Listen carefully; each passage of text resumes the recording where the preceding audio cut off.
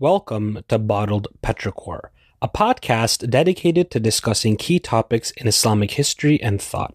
In addition to a short lecture at the start of most episodes, we ask our guest experts questions submitted by listeners and allow them to share their thoughts in a safe environment. Please visit our Twitter page for feedback and question submission forms. Thank you, and I hope you enjoy. I'm super pumped today to have Professor Van Dalen with me. Hello, Professor. Hello, I'm excited to be here with you on this podcast. Thank you. I hope you're doing well in the midst of, all this chaos. Yes, I'm trying as much as possible. Thank you. The same to you. I want to thank you for being on the podcast, and I think we should just go ahead and get started. But before we do, I was hoping you could just briefly introduce yourself, your background, your research interests, stuff like this. Yes, so I am a philologist of Greco-Arabic studies, and I work specifically on Islamic medicine. So I'm very interested in the way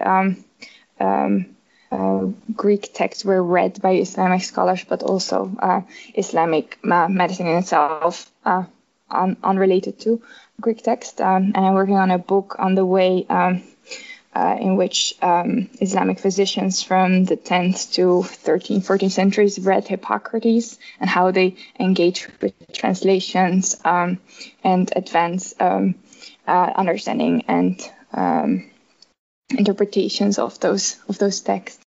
Thank you. And you're currently teaching at Columbia University. Yes, I've been at Columbia for a year and a half now, and it's a great place. I teach undergraduates and graduate students in history of medicine and more general Asian humanities literature.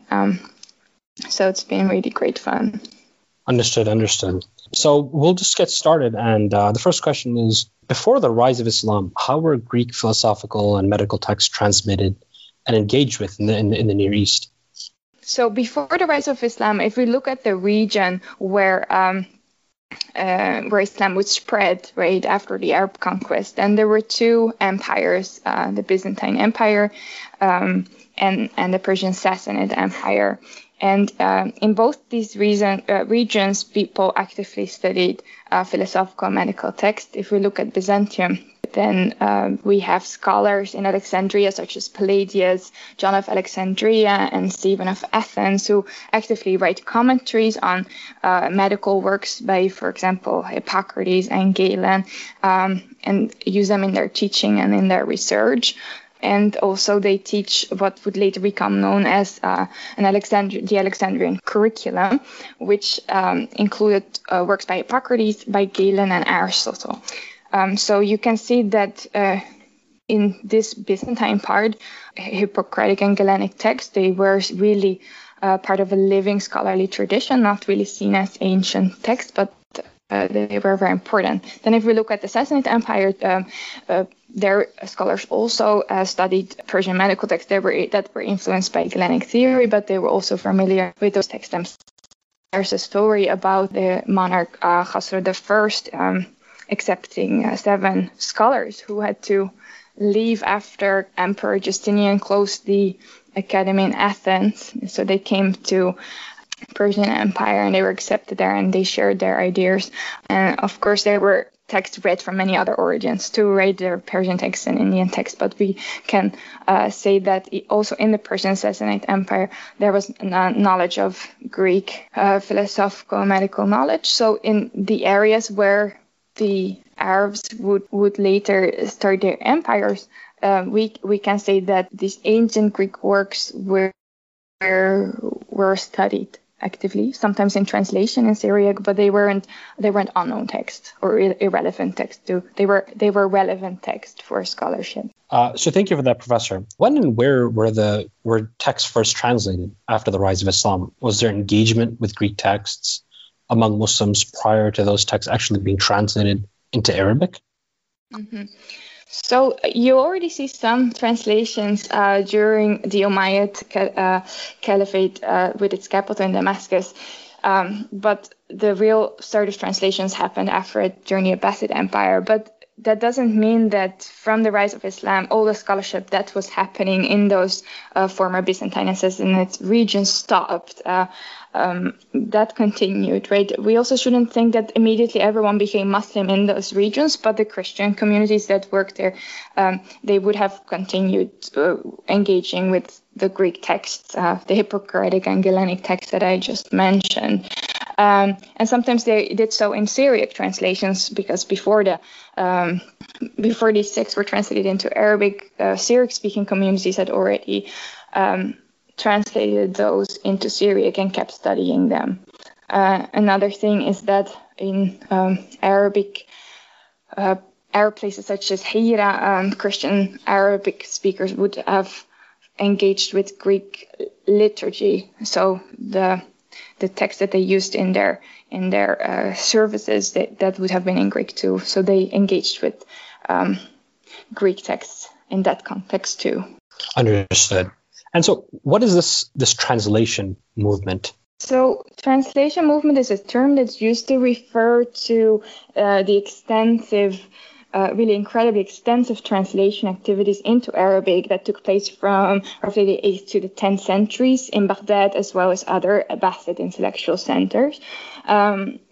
These translations took place from Greek, but also from Persian, Syriac, and even Sanskrit. And really, there were hundreds of translators that took part of this. It was supported very widely by a variety of patrons from multiple social backgrounds. And it was also actively supported by the ruling class. So it has resulted in a massive amount of translation.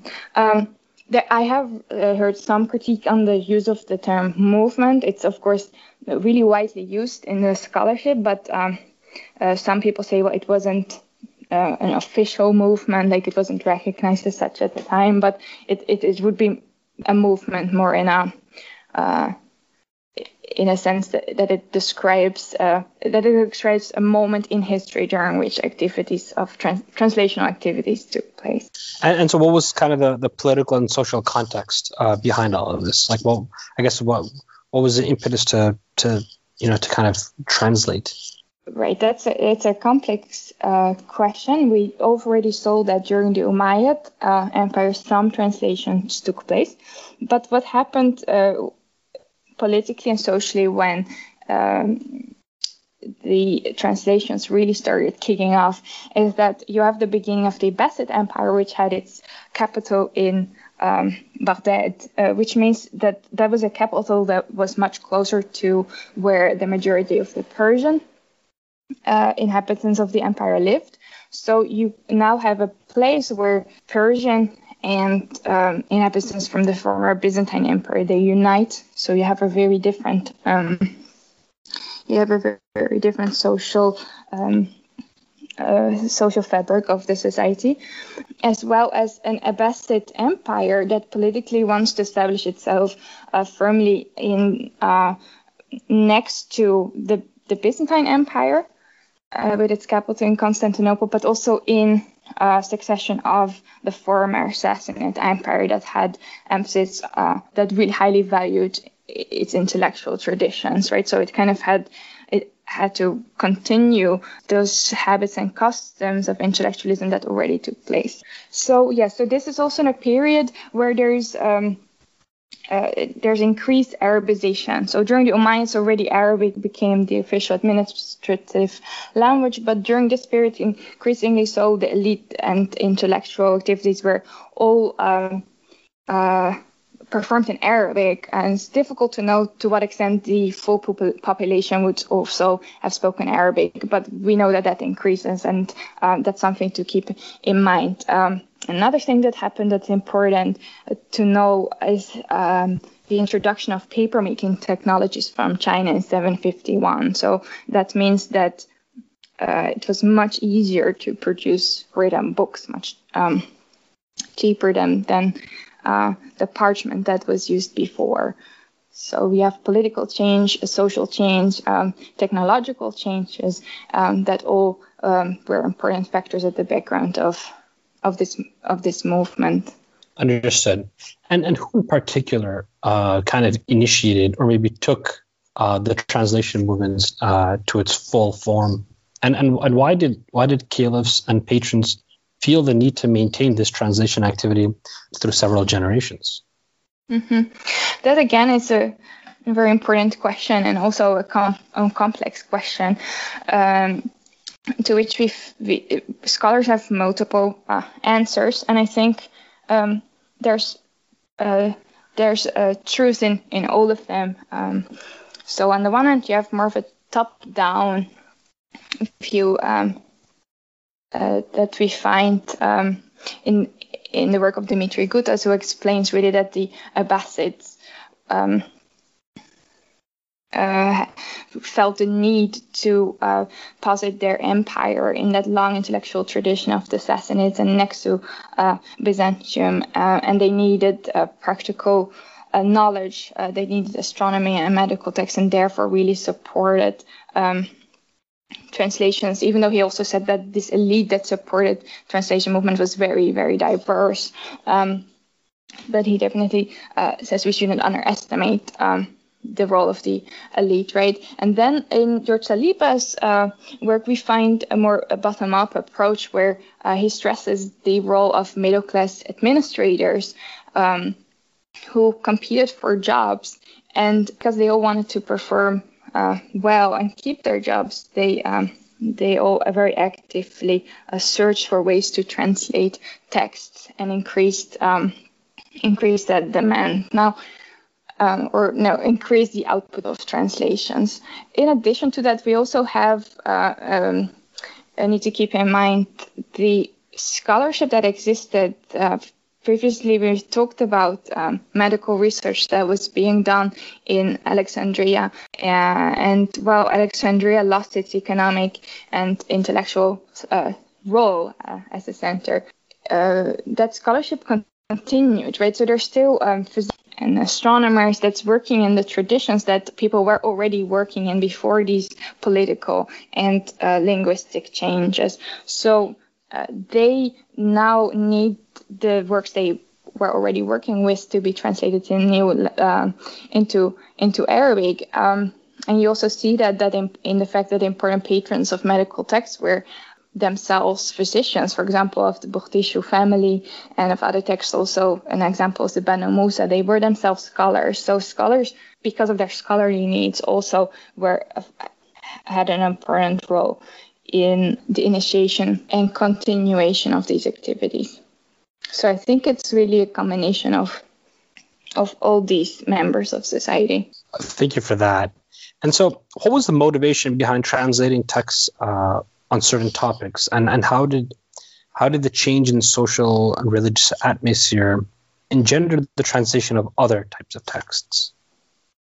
So in the case of medical texts and astronomical texts, then clearly there is a need by scholars to have the texts that they use in their scholarship in Arabic, right? To have access to that. And you also see that caliphs support that as well, because for them too, medicine and astronomy are disciplines that are important. They're practical. Now, if we look at philosophy, that was also considered very important in many ways. It even had a practical application too, because in medicine it was considered necessary to know of philosophy and logic. And also in the theological debates that were happening at the time, again, not everyone was Muslim yet, right? But there was an increasing amount of Muslims in society, whereas there were also still Christian communities, there were Jewish communities, and people spoke with each other. They were in conversation with each other, which was a nice thing. And for these debates, it was good to know of logic, right? So that also increased the need and interest in philosophy to be able to effectively engage in debates with religious, but also components that differed in other respects. So this doesn't cover everything, but these are some of the motivations. What was the Beit al-Hikmah, and how has this been popularly understood? Is the understanding of how normally people understand Beit al-Hikmah an accurate and correct understanding? Yeah, so let's first talk a bit about how it's been popularly understood. I think it's really been blown up a bit as this house of wisdom. It's just how it translates into English, where this entire translation movement took place and which was founded by the caliphs, and everyone worked there and got paid there. And it was this institution, almost like an academic institution today, where people studied the sciences as well, and it was really vibrant. Now, society was very vibrant and all these activities happened, but it wouldn't be correct to think that that happened in the House of Wisdom, because what we know in the literature and in the sources about this Beit al-Hikmah is actually very limited. Definitely the caliphs from Al-Mansur onwards, they had a library, and yes, it's also referred to as Beit al-Hikmah, but its scope was more limited than what I just described. It was a place where, yes, people worked in the service of these caliphs. For Harun al-Rashid, for instance, they also translated for them, right? Especially there's reference to works from Persian being translated. And in addition to translated, they also worked on algebra and astronomy. So what we can say that's likely true is that these caliphs did support a library where a variety of intellectual activities took place. And it was also similar to a kind of library that the Sasanian administration used to support before, right? But it was not a large central academy that would have served as the center of the translation movement, and also not a place where a lot of Greek Arabic translation took place. Thank you. And so as we move on, I kind of wanted to ask kind of like the ins and outs of translations. How were translations being done? How did the people get the original works which were translated, and who are these translators? What knowledge did they have as it related to the text that they were translating? So it depends on the discipline, but what's certain for the beginning of these activities is there wasn't a professional group of translators. Rather, if you take the case of medicine, for instance, you have often physicians themselves who translate. And as their reputation raises for making good translations, they will have been asked to do more translations. Some of these people knew Greek as their native language. An example of that is Gustav ben Lucca. And others knew it to some level, such as Hunayn. He was an Arab Christian who probably who knew Greek from its liturgical use, but he had to actually travel to Byzantium for 3 years to improve his knowledge of the language. And after that, he knew it so well that he was able to recite Homer. So you see that these people already started, like in the case of Hunayn, he started already translating with that before he traveled, right? And when he felt the need to learn more Greek, he did that afterwards. What he already was a physician who knew the text he was translating and the information in them. He knew that well. There wasn't a ready class of translators at the beginning. But as time went on, we know that the salaries were large, so people would be able to live purely off their translational activities. So there's a context to kind of the texts that were originally written.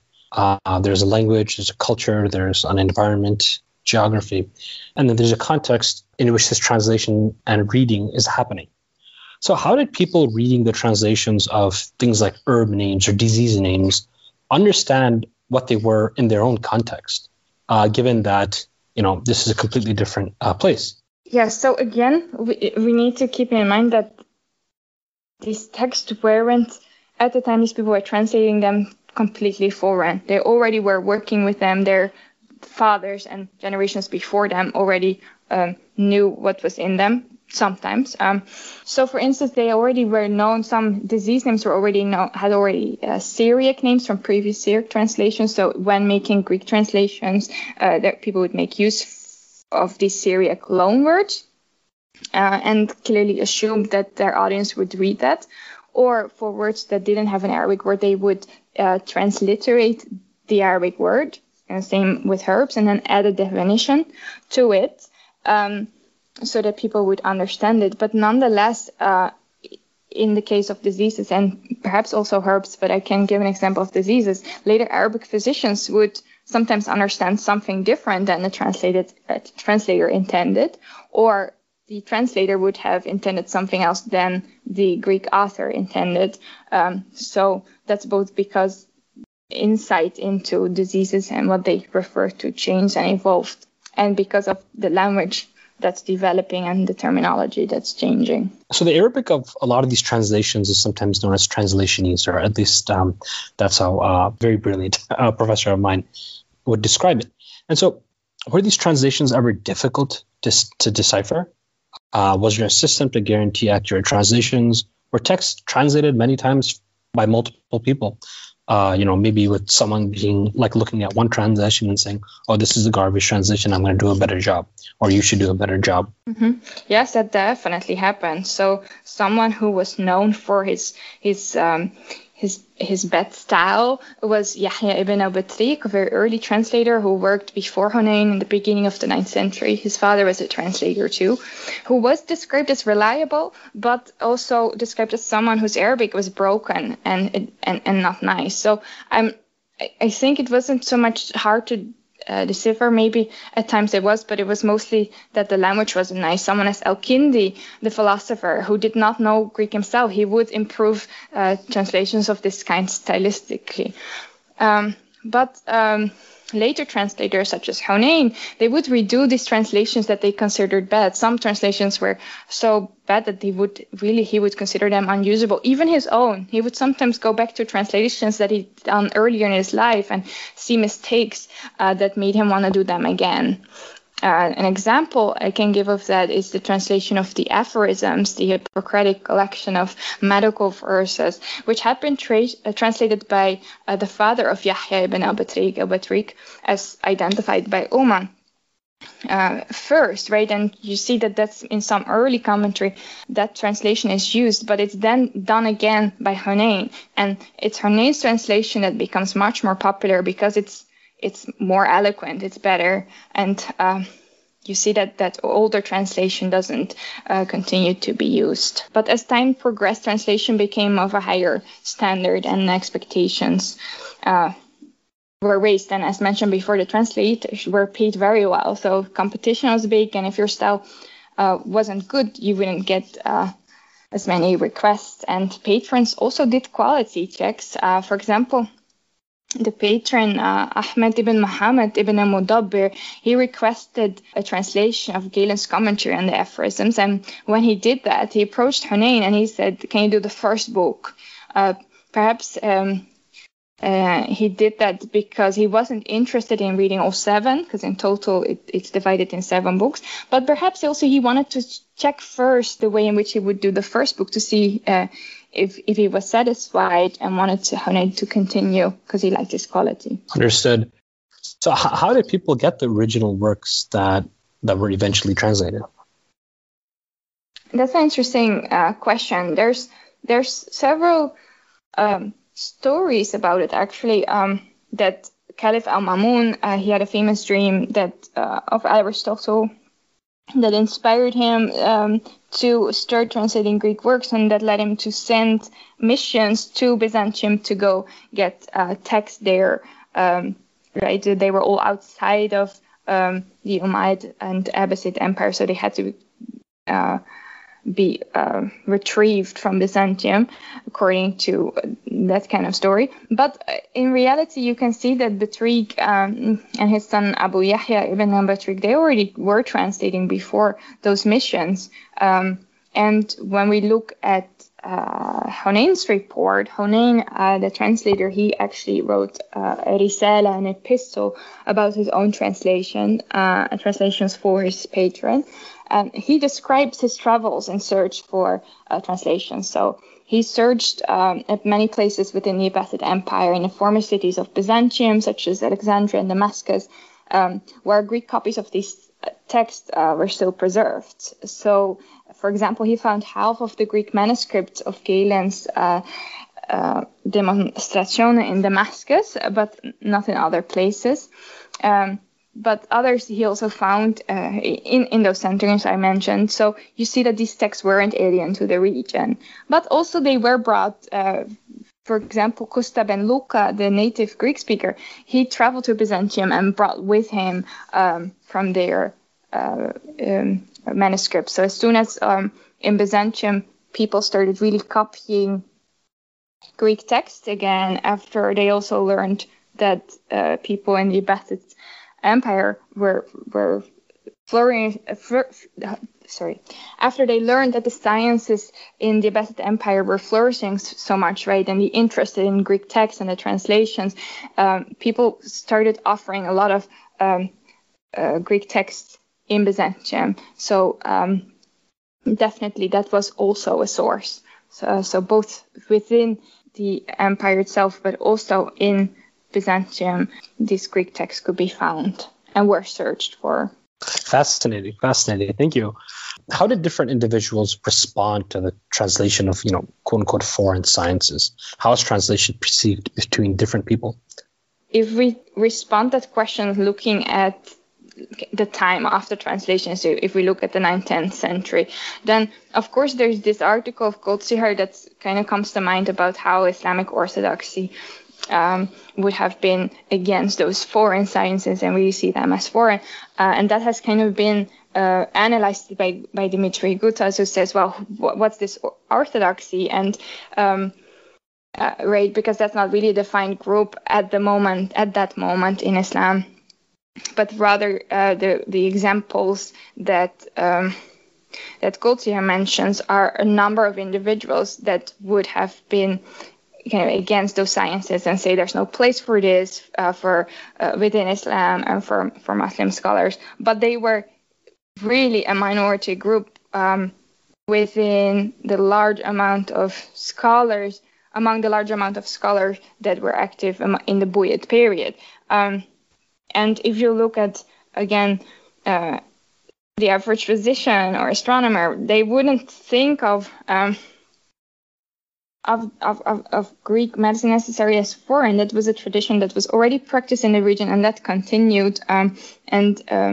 We see al-Baghdadi is much later, but they continued this medical tradition as if that's a kind of something that's universally true. And if we look much later in 13th century, al-Baghdadi even says that, right? Even though Hippocrates is reading in another culture, in another time, what he says relates to medical reality, he says, and so that's still useful for us. So for the scholars that use these texts, they weren't really considered foreign in that sense, but there were some individuals that said these texts shouldn't be used in a Muslim society. So how was medicine practiced during these times? What was the status of medical knowledge of the human body like? Okay, that's an interesting question. And it's nice that you phrased it that way, because it shows it really refers to two different things, like the medical knowledge of human body and so let's say anatomy and pathology and physiology, right? Human diseases versus how was medicine practiced at the time. And I think we need to see those as two different things. Like we can look in the works of Ibn Sina and Erozi, al-Majusi, we can see the medical theory that evolves Galenic ideas, like a lot of theory is in line with Galen, but also a lot of medical ideas are different from it. Galen says already at this time, but then also practice is something different. Arazi, he of course has a lot of notes of his practice. Some of them, they are in line with the Galenic ideas. Some of them don't necessarily follow that. But in addition, he also is someone who complains a lot about people not using the expertise of doctors, but instead seeing like folk practitioners and women. So apparently he felt threatened by that a bit, and was a lot of care done did people search a lot of medical care not necessarily from the scholarly trained physicians, right? And how that was practiced, we need to look at more maybe archaeological evidence, maybe literature, and because that kind of practice wasn't necessarily written down. Who was the main, or who were the main pre-Islamic physician that people looked up to? Scientists within the in the Islamic period engaging with these medical texts. Yes, So we've mentioned their names already. That was Hippocrates, the father of medicine, who was really considered to have written down the foundations. He wasn't considered the first physician, but he was considered the first to have really written down all these principles. And then followed by that, there's Galen, who is definitely very influential, but and considered very important, right? We mentioned the place of the works of both these physicians within the medical curriculum that was still studied in the 9th and 10th century in Baghdad and other centers, right? But Galen and Hippocrates weren't necessarily approached the same way. Hippocrates was really seen as the person who would have written down all the foundations. So even if he says something that seems to be wrong, they go through efforts to explain it in ways that is right. Does that make sense? Or they say, well, if there's something that seems wrong, that's not really Hippocrates' words. But in the case of Galen is someone, yes, who's very important, but like them, he can be wrong about medicine. And they critique Galen. Islamic physicians critique Galen frequently and disagree with him a lot. Understood. And so, was there innovation in medicine? Experimentation with if there was, if something like widespread experimentation, surely there would be conclusions different than what is written in the text of the sages. So, how did Muslim physicians respond to this? And I know you kind of touched upon this just a few minutes ago. So, So there was innovation, and there was experience-based innovation, experimentation. As systematic clinical trials, that would be maybe too big a word. It also definitely seems to have compared large amount of patients in different group and their disease outcomes. So he would have done something that came close to that.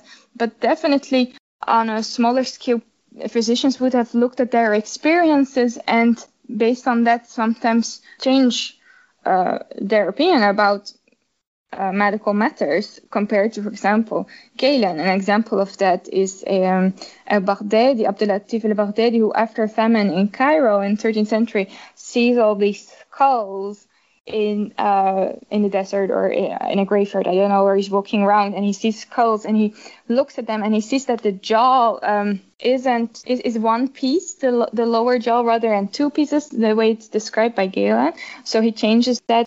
So then there's Ibn Nafis, also lived in the 13th century, who improved the understanding of the pulmonary circulation. And in addition to that, there were many innovations of Galenic explanations of Hippocratic ideas of disease etiologies.